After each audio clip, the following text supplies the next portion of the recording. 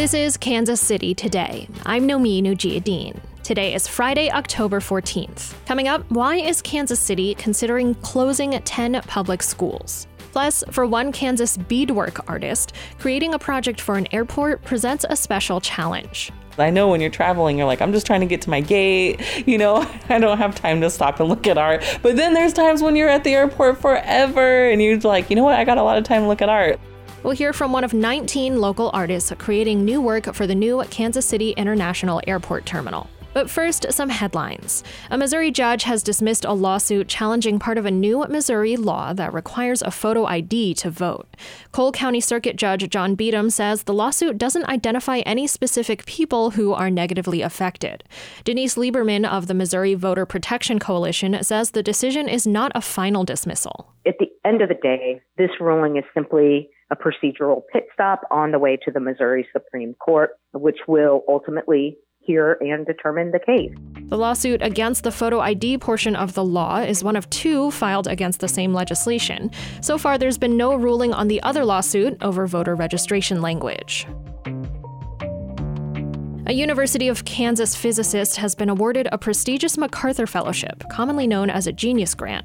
Stephen Prohira studies new ways to detect high-energy neutrinos, tiny particles from outer space, to learn more about where they come from. He says the spotlight that comes with the Genius Grant brings attention to his niche field of physics. It's remarkable. I don't have really words to explain it because it's such an unusual and rare thing. I'm still in disbelief. I'm just shocked. The MacArthur Fellowship comes with an $800,000 award. Prohira is one of 25 fellows this year with expertise in fields like music, art, history, and math. The Kansas City Council voted unanimously yesterday to give historic landmark status to a block of buildings in Midtown. KCUR's Zach Perez has more. The new ordinance adds the buildings at 31st and Main Street to the Kansas City Register of Historic Places. That prevents the owners from demolishing them for 3 years and restricts how the buildings can be used. 4th District Council members Catherine Shield and Eric Bunch first applied for historic designation in May after the new property owner moved to demolish the buildings. Council members say they hope to work with the new owner and local developers to find uses for the buildings in the coming years. Kansas City's public school district has declined in population over the past few decades, leading it to close and consolidate schools. This week, the district announced it's thinking about closing 10 more schools. KCUR's Jody Fortino covered that story for us, and she sat down with me to tell me what could happen to those schools and their students.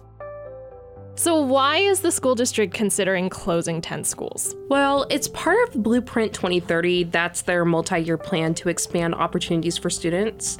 So to do that, they say there's going to have to be some trade-offs, which is to close schools so they can spend more money on those programs and opportunities they want. So what are some of the schools that are recommended to close? So the board said the first set of schools would close in fall 2023. So that includes Central High and James, Longfellow, and Truce Elementaries.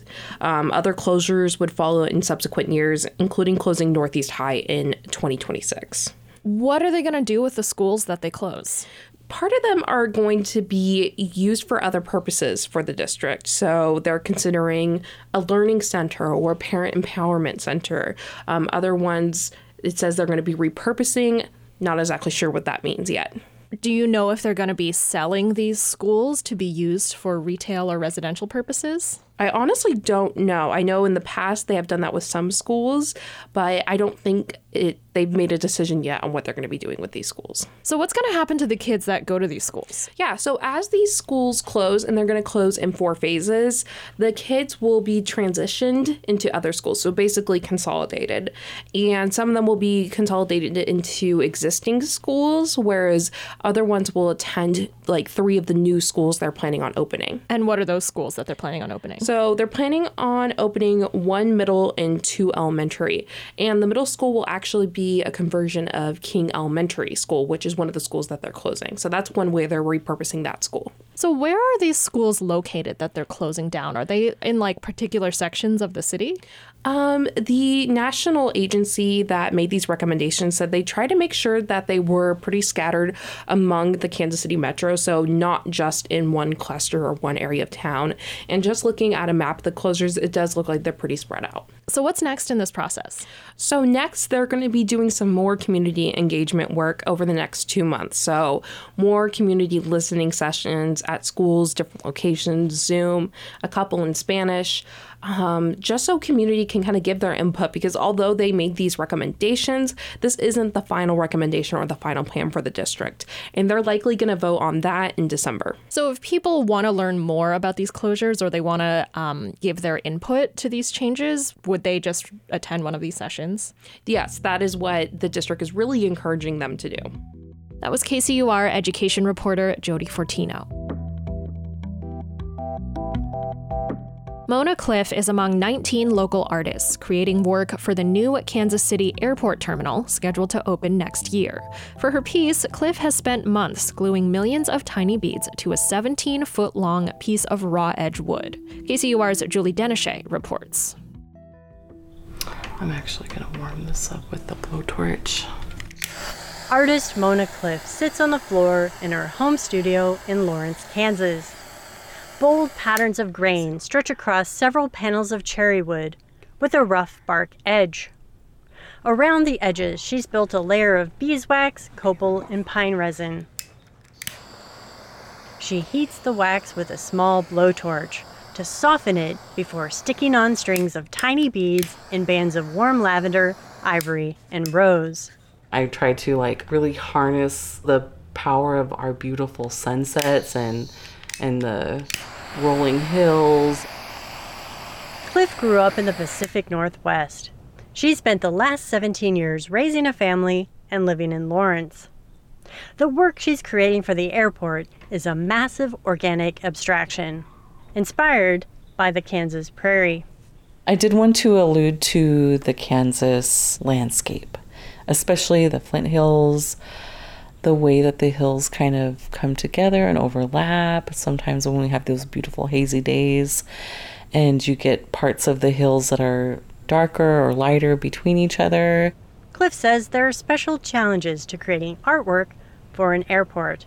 I know when you're traveling, you're like, I'm just trying to get to my gate. I don't have time to stop and look at art. But then there's times when you're at the airport forever and you're like, you know what? I got a lot of time to look at art. So I wanted to kind of, I think with this piece, I'm able to kind of check all of those boxes. Cliff's grandmother, Ramona, inspired her to learn traditional beading. She was a member of the Ani tribe, and as an elder, her grandmother gave Cliff a special name. Hanukane. It means spotted cloud in Ani. Okay, so every once in a while, I have to fill in little gaps. Cliff says she wants anyone to be able to connect with her artwork. But there's one audience she hopes to reach. What really has been driving me through this project is for there to be other natives in the airport. They'll be like, yo, that's beadwork, and really resonate with that and feel a sense of place. While these are our homelands, I feel like we don't have a sense of place a lot of times. Cliff's work is currently featured at Kansas City's Kemper Museum of Contemporary Art. A New World, Women to Watch 2024 highlights women artists living and working within 150 miles of Kansas City. It's a collaboration with the National Museum of Women Artists. Erin Jedgetz is Director of Curatorial Affairs at the Kemper. When I think about Mona, I always think of past, present, and future. And so this work I think is really special because it speaks to that. And it has a sense of beauty about it. I think she's really acknowledging the beauty of generations, the beauty of nature, and how she makes her mark and imprint on that. Jedgetz says Cliff incorporates traditional beadwork in a modern way. You're really seeing the kind of texture of the beads and having an opportunity to really look close and see a little bit about how she got that in there. But at the same time, there's a bit of a mystery. Back in Lawrence, Cliff is making progress, one strand of beads at a time. Being able to share seed beads with travelers from around the world it's going to be amazing. And I'm really honored and grateful to have this opportunity. It's really important for me to try to bring communities together the best way that I can, and I can do that through art. Cliff will install her work later this fall. The new airport is scheduled to open in early 2023. For KCUR 89.3, I'm Julie Denishay. Cliff will demonstrate her art this Sunday at the Kemper Museum of Contemporary Art. This is Kansas City Today. I'm Nomi Nugia-Dean. This podcast is produced by Byron Love and KCUR Studios and edited by Lisa Rodriguez and Gabe Rosenberg. To read Jody's story about Kansas City Public Schools closures and Julie's story about Mona Cliff, visit kcur.org, where you can find more local news from Kansas City's NPR station. Thanks for listening, and I'll see you next week.